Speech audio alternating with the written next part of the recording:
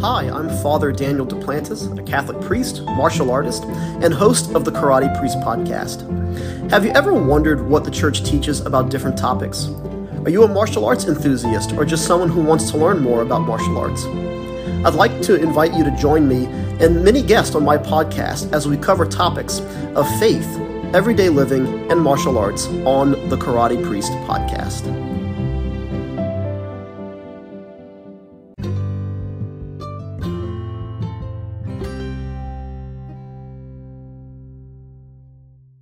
Hi, everybody. Welcome back to A Catholic Perspective, the podcast all about being a young Catholic surviving in a secular world. Today, I have a special guest with me, Father Calvin. Welcome, Father Calvin. Hello. Thank you for having me on. Thank you for coming on. This is amazing. I haven't had anyone actually out of the country on here before besides Daniel, so this is really exciting. I'm the first foreigner. Fantastic. Yeah, we get an idea of what the other side of the world kind of looks like. Fantastic. Did you want to introduce yourself to the listeners real quick? Yeah, sure. So I am an Anglican deacon under the GAFCON umbrella. I have a church in Northwest London, and I have a TV show on GB News currently at 3 p.m. on Sundays, where we look at current events from a faith perspective. Wow, that's incredible. Well, welcome. I'm really excited that we can talk about our topic today, which is basically the LGBTQ agenda and how it's affecting children. I'm not sure how much you know about what's going on in the United States. Do you know what's happening right now with like drag shows and all that crazy stuff? Oh, yes. Because whatever happens with you guys comes over here like 6 months to a year later. So we have to keep abreast of what's going on. Oh, wait, really? Is that what happens? We get it here first and then you guys get it. Yeah. It all starts with you guys. So you owe us an apology. The United States is somewhat of a plague right now. Yeah. I mean, I don't know what differences there really is, but what's your experience with this infiltration of LGBTQ agendas into the school system? Well, yeah, I used to be a school teacher and a school leader before I took to the cloth. So I think, from my experience, it's the resources that have been infiltrated. So whether teachers are activists or not doesn't really matter anymore, because the resources that they're using to teach are full of critical theories, whether it's critical race theory or gender theory. It doesn't matter. It's all embedded in there. So the activists have been very clever. And a lot of this comes down from the government, actually. It's top down. You know, it's difficult to say where to start, but we have a new curriculum in the UK called RSE, Relationship and Sexual Education, which has replaced what used to be known as sex ed back in the day. And what it's essentially done is made sure that all children have to learn some kind of sexual education. Now, we used to teach it in secondary school only, which is like your high school. And now it's reaching all the way down into primary school or junior school, which means kids as young as 5 years old are learning about sex education when it's entirely age inappropriate. And when I say learning about sex ed, the children are learning about sex toys, learning about different types of sex, such as anal sex. We're talking properly debauched curriculum here in the name of inclusivity.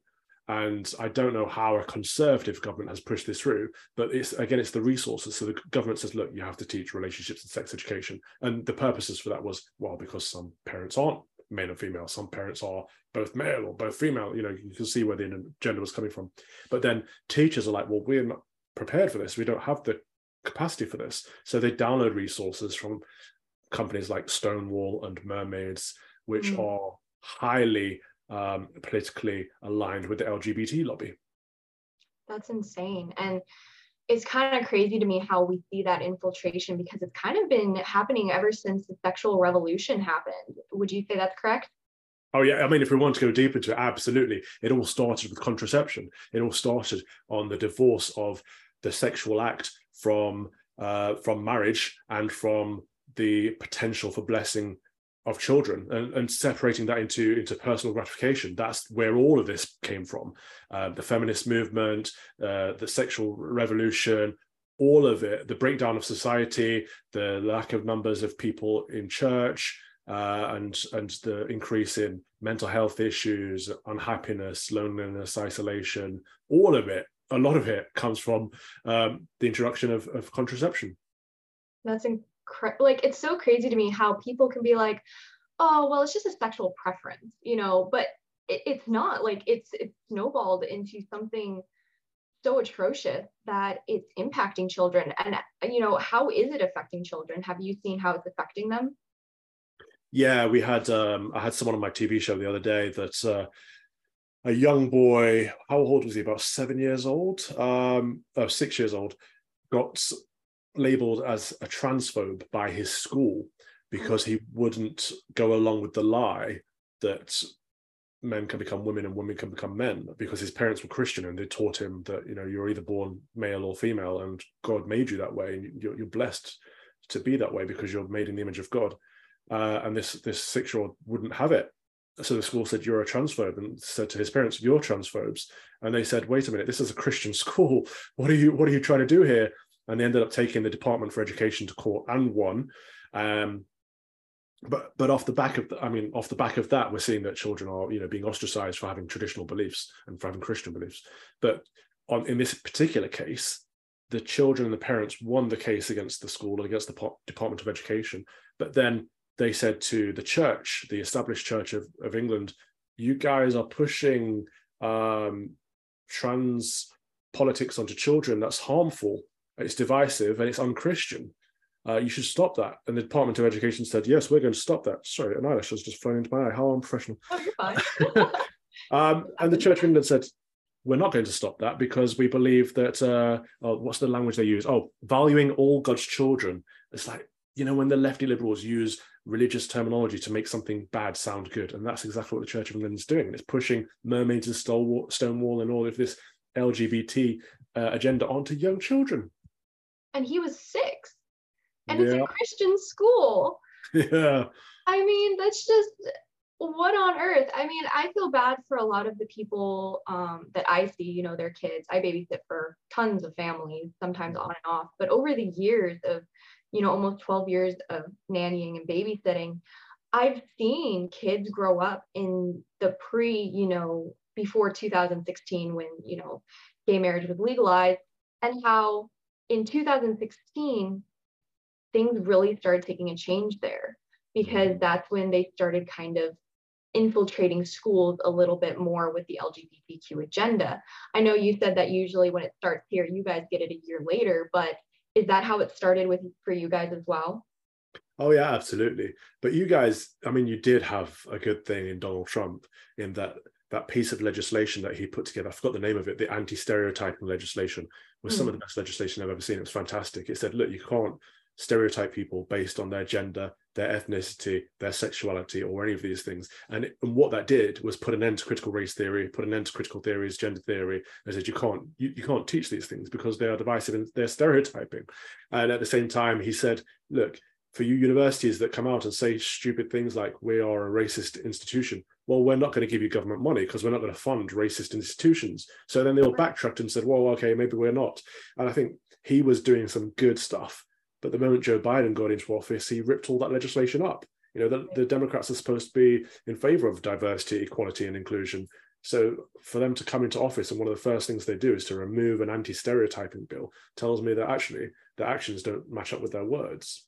Correct. And that's something we've seen a lot these days with, politics, is a lot of people say that they do one thing, but then once they're in office, they do another.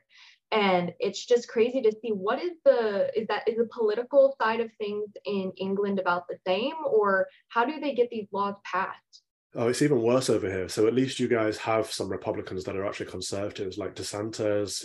When I see him speaking, I'm like, this is amazing.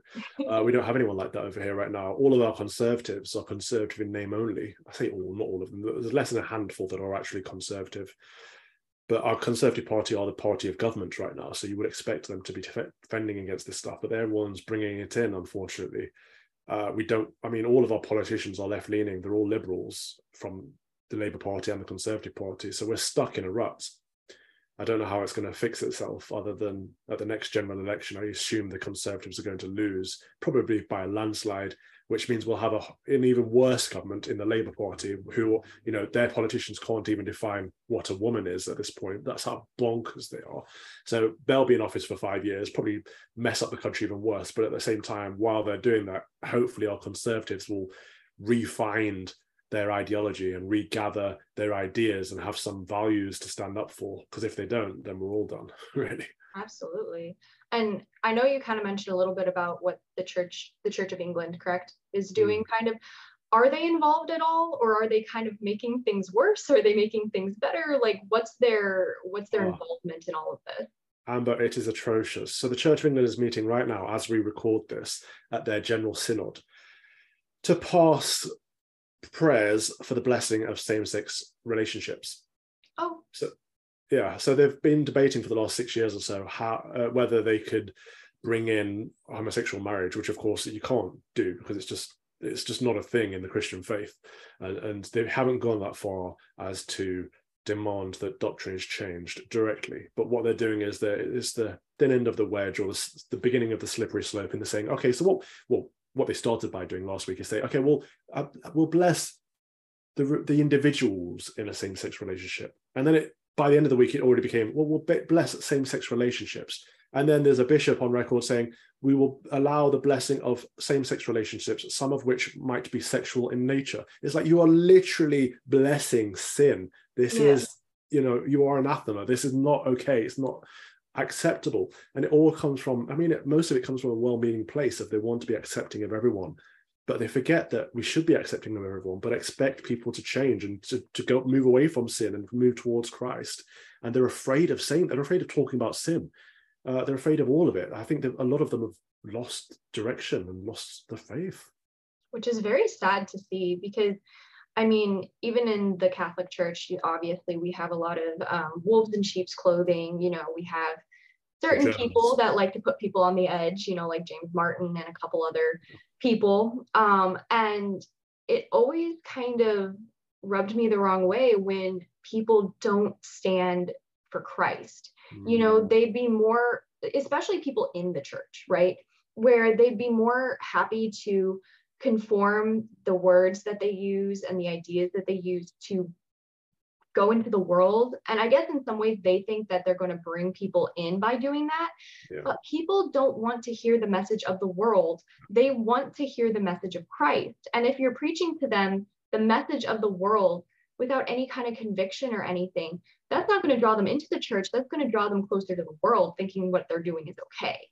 Yeah. As of this year, the Church of England, Christianity in this country is in a minority for the first time ever. And I think this is because we are chasing the world, as you say. And the bishops still don't get it. They're like, we need to be more welcoming to the LGBT community, and then we'll get more people in. And the LGBT community will be like, yeah, we want that. But these are the people that don't turn up to church. Right. There are many, we have to separate the sinner from the sin. This is the problem. There are many people who find themselves same-sex attracted, who manage to live lives in Christ. They manage to be chaste and live a Christian life and feel fulfilled and content and expect heavenly reward. And that is a good thing. And we should, of course, be welcoming to everyone. But we need to get the message out there that Christ spent time with sinners, but it is they who went away changed and not him. And we forget all of these basic tenets of the faith. I'm baffled by, you're right, it is wolves in sheep's clothing. I'm baffled by the amount of bishops that have stood up and said, actually, we need to go further than what we're doing. We need to embrace same-sex marriage. It needs to be, equality. And it's like, well, it's not about equality. It's about the meaning of the sacrament of holy matrimony. It is monogamous and it is heterosexual. It's one man and one woman combined into one flesh for the purposes of procreation and the community and for the greater worship of God. It's very, very simple. The Catechism of the Catholic Church outlines it very simply, but so does the Anglican Book of Common Prayer. It all comes from Aquinas, like return to the Church Fathers, or if you can't understand the Church Fathers, return to the Bible. It's all in there too. But all of this is so straightforward. I don't understand how they can't stick to it. I completely agree. Even colleges these days, they're teaching this. My boyfriend's currently in a course where they're teaching them about trans reproduction rights. What does that mean? It basically, they go over how trans people can reproduce and like what their rights are. So you guys can probably expect getting that in English. What is a trans right? Why do people keep going on about trans rights? What rights do trans people not currently have? Exactly. Well, it's the same thing as people saying, oh, Black people are oppressed. What can black people not get that white people do? Like it's all about us as a person, how driven you are. It's all about how much you're willing to work for your dreams and like what you're willing to do and what your faith is. And so it's interesting to me that people are viewing having children and having sex as a right. You know, it's like their right. It's something that they can have. But in reality, children are a gift. Having sex is a gift from God. And when it's disordered like that, people become very selfish and domineering, and it turns into what it is today, which is trans reproductive rights, which is ethic. Apparently, I don't know what's ethical about that. But have you guys had anything like that in the UK yet, or not yet? There have been a few instances of so-called trans, I forget which way around it is, trans women. So the pretend women, no, trans men, the pretend men who are actually women who've had, become pregnant either before or during their surgery, and they look like men, but obviously with a pregnant belly, and they give birth, and it's like, oh, it's the first man to give birth. It's like, no, it's not the first man to give birth. It's clearly a woman if they're giving birth. But even the mainstream newspapers and mainstream media are going along with it and painting this narrative. So of course, most of Gen Z in the UK think this is normal. They think, yeah, of course, why couldn't a man become a woman, and why couldn't that person have a baby, or the other way around? It's like, well, because the laws of nature suggest that it's the females that carry the baby, and it's the males that contribute in another way. And we knew all of this. This is knowledge that we've had for thousands of years. Why are we pretending not to understand science? Exactly. Well, what they're doing is they're trading science for they're trying to make science, I don't know what the correct term is, but they're feeding into a mental disorder. Yeah. To make people feel like, oh, it's not you, like science is wrong, like you're perfectly fine the way you are, instead of treating it like it is body dysphoria. And I think it's mind dysphoria or something, I don't know, whatever. It's like, that is a mental illness. Well, I think it started out that way. Yeah, I think it did start out. A lot of there are very few trans people. It's still a very small minority of the population, but I think they did start out, most of them, with some kind of dysphoria or dysmorphia, in that they don't recognize their bodies, and it's this weird idea that I am in the wrong body, and that doesn't make any sense. It's not very logical, because you are your body, and that's what we should be teaching them, to love themselves as they are, because that's the way that they were designed by God. However, I don't think everyone who is trans now is trans because of a mental disorder. I think it's become cultural. It's become, if you want to be part of the in-group, you've got to kind of find a victimhood complex or a minority complex, or you've got to join somehow. And if you're not an ethnic minority and you're not gay or lesbian, an easy way to become fashionable is to say, well, I'm non-binary, or I'm trans, or, is to disregard your gender. Right. And we see that so much, especially last year. There was this study done where college girls, it's kind of like group thinking almost. College girls as freshmen, they went into college, they were completely fine. They look like normal, cute girls. And then at the end of the year, both of them have shaved heads, they have body piercings and tattoos and, rings in their nose, and they consider themselves to be bi and trans. And it's almost like this peer pressure thing, where if somebody in a group is, identifies whatever, is gay or lesbian or something, it almost acts as like, I don't want to say like plague, but people start being like, I want to be like that. I want that kind of attention. I want to do those things. And of course, like you said, like a lot of people these days, or it started out as, people struggling with body dysphoria or dysmorphia. And now it's kind of turned into this fad almost. It's like a fashion trend almost. And it's very disheartening to see a lot of young people fall into these ideals and these propagandas. Why is it so dangerous for these ideas to be affirmed in the youth? Well, because it's satanic. It's an affront to God to disfigure your body in that way. And that's what they're doing. You pointed out some great examples of potentially beautiful young women who are slicing off, having mastectomies and having great scars across themselves, shaving off their hair, piercing their bodies, and just mutilating their bodies in order to join this in crowd. And I think that's satanic. I think there's only one person in the Christian tradition who is considered bisexual or non-binary, and that's Satan himself. Mm-hmm. And it's so interesting to me because people these days especially are so sensitive. You know, you can't say anything without offending somebody. And if you try to tell them like, hey, this is satanic, they take it as a personal insult. And we're like, no, you know, separate the sinner from the sin. Yeah. But because of the fact that today relativism is running rampant, you know, it's do what makes you happy. You become gay or lesbian. That becomes your identity. So when somebody says, hey, this is satanic or this is so and so, you know, it's not right, they take it personally because they view themselves and their worth as whatever they identify as. Yeah, and Amber, I think a lot of that comes from the American dream, actually. It comes from this pursuit of happiness, because it's quite a selfish goal, actually. It sounds great, like who doesn't want to be happy? But the pursuit of happiness is idolatry, not just of happiness, but of yourself, because you're putting yourself, you're creating a god out of yourself, essentially. That's what you're doing when you're doing anything you can to make yourself happy, rather than living a good life, living an ordered life for the great worship of God. You are your own God. And that's where this movement, I think, came from. Right. That reminds me of this quote that I saw on Facebook the other day that I saved. And it says, the do what makes you happy culture is so toxic for Christians. We are not called to do what makes us happy. We're called to do what glorifies God.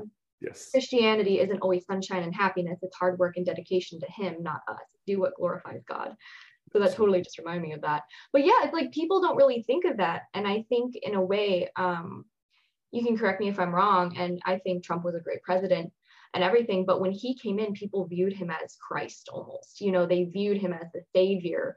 And it's still going on today where people think he's going to come in and save us, and there's all this stuff and everything. And I thought he was a great president, especially one of the best presidents in my time. And I'm young, so I don't have that much to base off of, but it's just something that I've noticed where instead of clinging to God, you know, and being like, God is going to get us through these hard times and stuff, they're clinging to Trump, and they're trying to get him to come back in and save them.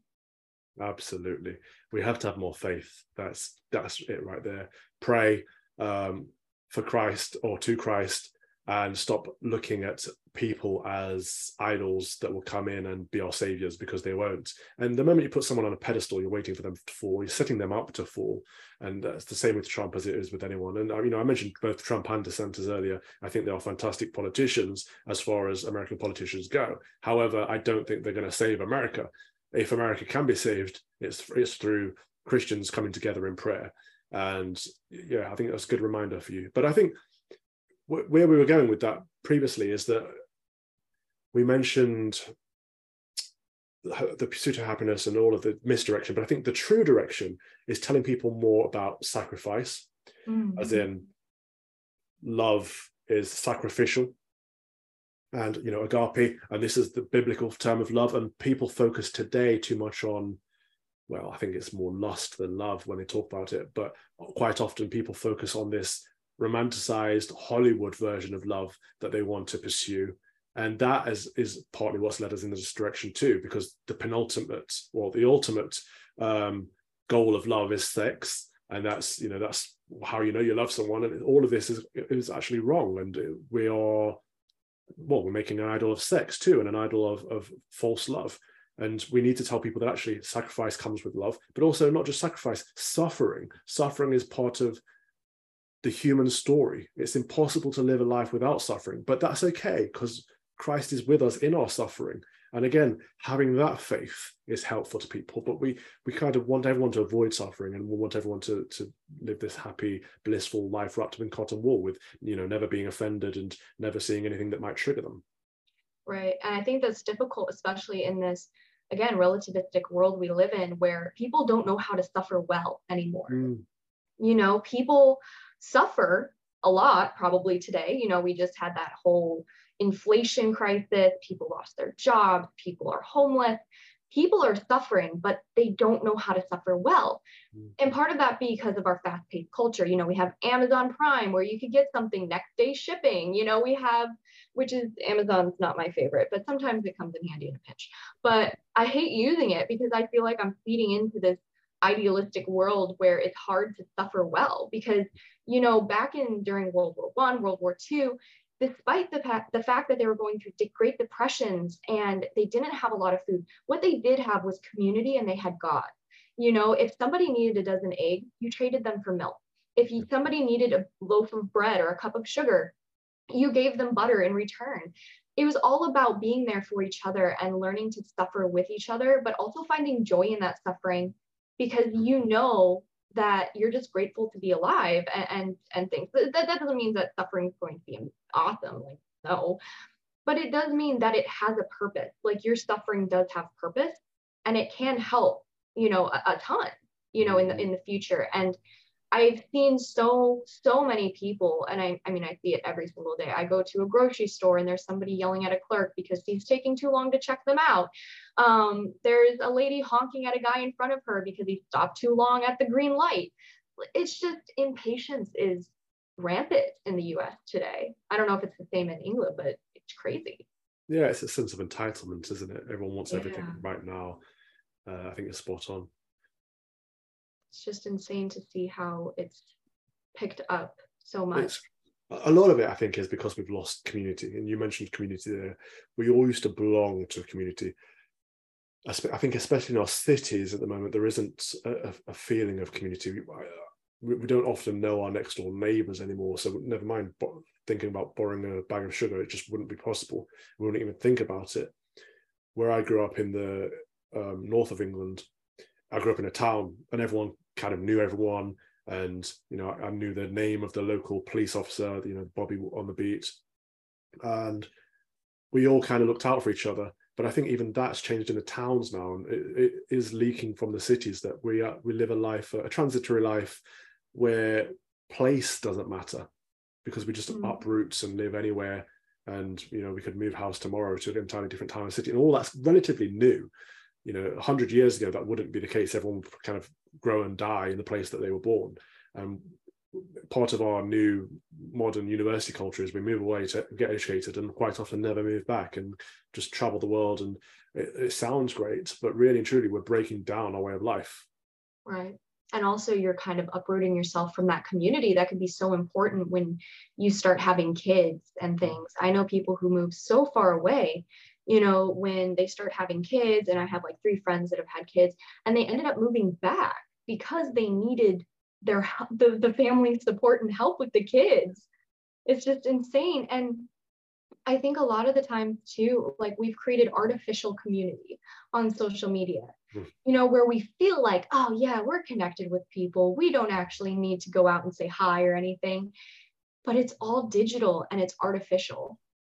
Absolutely. Nail on the head again, Amber. This is it, because we've created our own tribes. So we don't live in a diverse community anymore. So, our local parish church used to be the most diverse part of our lives, because we'd be mixing with people who lived just down the road, but might be a different race to us, different gender, different age, whatever. We'd be around normal people. But now we don't have that. And we go to our own little online enclave of people who think like us, same politics as us, same faith as us, whatever. And we just live in our echo chambers. And then when we see something that is outside of our groupthink mentality, we get upset by it and we can't handle it. So we feel like we're more connected than ever, but actually we're more divided than we've ever been as a people. So true. I mean, and it's just a sneaky way of causing division and causing, basically a mental health epidemic in a certain sense. Because when was the last time you've seen 3 neighbors in houses, outside in their lawn chairs, drinking a beer, having a barbecue, just talking without cell phones, without computers, no distractions, just neighbors getting together, having a block party? Yeah. I can't remember the last time that happened. And it's sad. It's really sad. And on social media, kids are exposed to so much that their parents don't know about because of, parents try, they can put restrictions on, but kids are smart. Kids who are raised in the digital era, they know how to get around things, and kids are curious. And so if their parents aren't teaching them and bringing them up in the faith, they're naturally going to go and try to discover stuff, or the things will be exposed to them, such as pornography. I think the earliest age for boys is like 8 or something to be exposed. And for girls, it's like 11. It's just heartbreaking. And the social media apps, they feed into it. There was this news article not too long ago about YouTube Kids and how there were drag queens on YouTube Kids, reading them stories and doing stuff like this. And indoctrinating them. Yes. And when you think of YouTube Kids or PBS Kids or something like that, I think of Dragon Tales and like all these old TV shows I grew up with that they didn't have an agenda. They weren't trying to push anything. They were just for learning purposes. And now everything's an agenda. Yeah, these things are the devil's work, honestly. I'm as addicted to my phone as most people are, but I can't stand it. We walk around, we're constantly looking down at these things. We don't even see other human beings anymore. It's ridiculous. And you're right in that they are the most dangerous thing for young people. The biggest piece of advice, or the best piece of advice that I ever give parents, is just do not let your children have a smartphone. Don't give them a smart device. They don't need one. Whether it's a phone or a tablet, whatever, laptop, they don't need unsupervised access to the internet. It's the biggest danger. It's like literally when these kids have their own phones in their bedroom at night, it's literally giving a stranger access to your child's bedroom overnight without you having any idea of what's going on. And as a teacher and a safeguarding officer, the amount of nastiness that I've been made aware of, it's like the grooming, the abuse, the bullying, it all happens on these devices that they don't need. Exactly. I know some girls I babysit, one of the younger ones was just like, Mom's not going to let me have a phone until I'm in middle school. And I'm like, well, she probably shouldn't let you have one until you're in high school. And I had to explain it to her because I don't think, maybe her mom did explain it to her, but you know how kids don't like listening to their parents. They prefer to hear it from somebody like they look up to. And not that they don't look up to their parents, but parents say stuff and kids are like, no. And so I told her my own experience because she's old enough, she's almost, 9 or 10. And I told her, I'm like, look, my experience with this is I got bullied. I saw things I shouldn't have. And, you don't have to go into detail. You just warn them about it. You tell them, yes, it's a great way to communicate with friends in a pinch if you're in an emergency. Sorry. Like if you're in an emergency or something of that nature, it's great for emergencies, but in reality, it's not great for communicating. It's good if you need it in a pinch, but in reality, if you're with friends or something, you shouldn't be on your phone. It just creates a stress dynamic that kids don't need. Yes, absolutely. It stops their brains from functioning properly. But, if it's for an emergency, you can always get a dumb phone, get an old Nokia or something that's a brick phone that can send text messages and make phone calls, but doesn't have internet access. That's the best thing you can do if your child needs, if they walk to school on their own or something like that, and you want them to be able to call you or the police, then there are options available that don't involve giving them unfettered access to the internet. Right. And I think even then it's like, they tried getting rid of flip phones for quite a while, at least in the United States, where they discontinued flip phones completely. And I'm just like, no, kids need flip phones. If I had to have a flip phone when I was a teenager, they have to have a flip phone too. Otherwise, it's just not going to work. Yeah, I'm with you. But I guess our final question is, how do we help the young people who are struggling with this without affirming the sin? How do we help them? I think, well, first and foremost, telling them about sin, teaching them what not to do, but then also what to do. And I think channels like yours are fantastic at this, just having good, positive role models, teaching young people how to pray the rosary, or talking about the consecration of St. Joseph. All of this stuff is so positive and so important, and they don't get any of that. They go on TikTok and they find out how to dye their hair blue or how to pierce their navel. Like, going on your Instagram, you've got completely different stories. Reading prayers together, teaching kids about the daily offices, divine liturgy, taking them to mass. Like, all this is what we need to be doing. It's just introducing them to the faith. That is it. Which is really interesting because I taught Catholic education for a little while, just like CC program, catechism, and I was prepping them for confirmation. And I would ask them questions in the beginning just to get a gauge of like where they were at in their faith life. And there were some kids who were super on top of it. You could tell that their parents teach them the faith, they're interested in the faith, they take them to church events and they just love it. And then there's the quieter kid where you can tell their parents don't talk about the faith at home. Maybe they take them to church once in a while, but they want their kids to get confirmed because in the United States, at least, people have their kids baptized, Holy Communion, and confirmed so that they could get married in the Catholic Church when they're older, not necessarily practice the faith, but it's this whole like persona, basically. They're like, oh, you have to do it though, because it's pretty and it's like a aesthetic. And it's like, no. And if you see most Catholic churches today, they're not that aesthetically pleasing either. That's true, Yeah. But it's interesting because I see these kids who really want to attend MAC, who really have that drive to, but it's the parents who are like, well, I don't want to push it on my kids because it was pushed on me as a kid and like it was traumatizing. And I'm like, it doesn't have to be traumatizing. Why do you think that Christianity traumatizing? If it was traumatizing for you, you need to figure out, okay, what was traumatizing about it and how can I change it for my own kids so that they have a better experience? Absolutely. Not to just disregard it entirely, but look at how to do it better. And I think it's laziness quite often. I think it's the liberalism of, well, they'll decide when they're old enough. It's like, if you think something is important, you need to pass it on to your kids.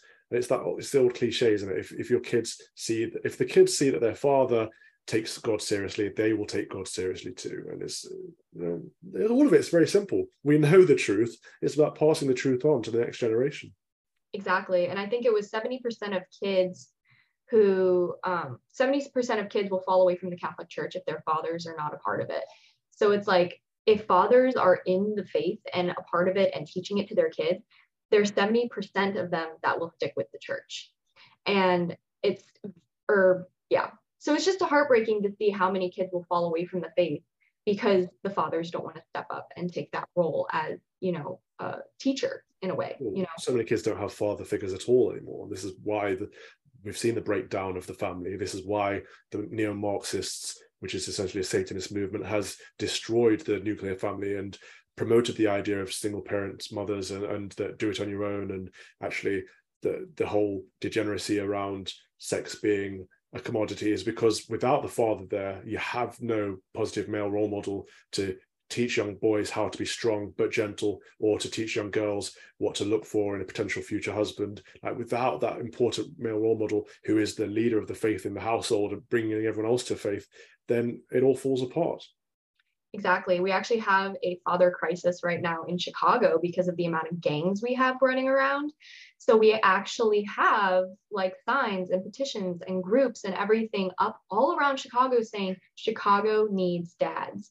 And it's been this huge movement, which I'm really proud of actually for, Illinois, because, Illinois kind of sucks, but and we're very liberal and everything, but I was like, this is one thing I can back, I can get behind this, is like the fact that Chicago needs dads because the gangs are just rampant, and it's because they don't have father figures.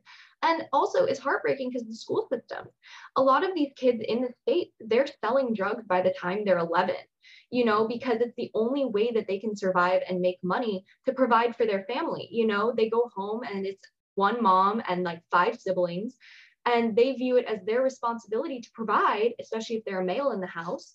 And they're not having these teachers that are willing to, really work with them at all. They're not willing to have teachers come in and work with them. And so they feel like they have to provide for their families, because of the fact that there's not a father figure to do that for them. So they grow up quite quickly and they end up joining gangs and selling drugs and doing all of this just to provide for their siblings and their mom. Yeah, it's incredibly sad. We're seeing similar stuff over here. And we've got statistics that show that if a family breaks down while the children are under 18, that they're twice as likely to end up on drugs, twice as likely to end up failing at school, and twice as likely to end up homeless. We know all of this, and more than twice as likely to end up in prison. We know all of this, but we're afraid to talk about it. And again, our conservative government aren't very conservative. They're not strong enough to say, look, families need a mother and a father. Children need a mother and a father. This is the ideal. It's not the only family setup in a modern world, but it is the ideal family setup. And we should do everything we can to support that and encourage that and promote that. Exactly. Because at the end of the day, people don't realize like kids are smart and they're also the future. If you're not willing to heal yourself and put in the time yourself now, while you're a single parent, or even if you are a single parent, while you don't have kids, or even if you do have kids, if you're not willing to work on yourself to help your children, you're setting them up for failure. You really need, most of the things that kids learn are through the actions of their parents. Mm-hmm. And so even if you're not telling them about certain things, the way that you react to situations, the way that you talk about God, the way that you handle suffering is going to impact them greatly. 100%, which is why we have to be very explicit in everything that we want to teach and teach it well. Exactly. Well, thank you so much, Father Calvin, for coming on here and discussing this. I think it was a great topic, and I'm sure many people will enjoy it. But it was my absolute pleasure. Keep doing what you're doing, and God bless you. Thank you so much. Also, where can my listeners find you? All the usual social medias at Calvin Robinson. My website is calvinrobinson.com, where I've got a link to my Substack. And I'm on GB News currently at 3 p.m. on Sundays. Awesome. Well, thank you so much again. I really appreciate it. And with all of that being said, guys, I hope that you enjoyed this episode. Hopefully you learned something from it. And I will talk to you guys in the next episode. Bye, guys. Thank you so much for listening to A Catholic's Perspective with me, The Religious Hippie. Make sure to visit my official website at thereligioushippie.com, and while you're there, be sure to sign up for my newsletter to keep up to date with my latest news and offerings. You can also find me on virtually any social media site as The Religious Hippie. Thanks for listening. A quest is a search for something. And every week, the Quest podcast will show you how we know what we know through interviews with people that have incredible stories of dedication and perseverance. I'm your host, Todd Fisher. Join me in this thought-provoking and inspiring podcast of discovery. Find us anywhere you listen to podcasts.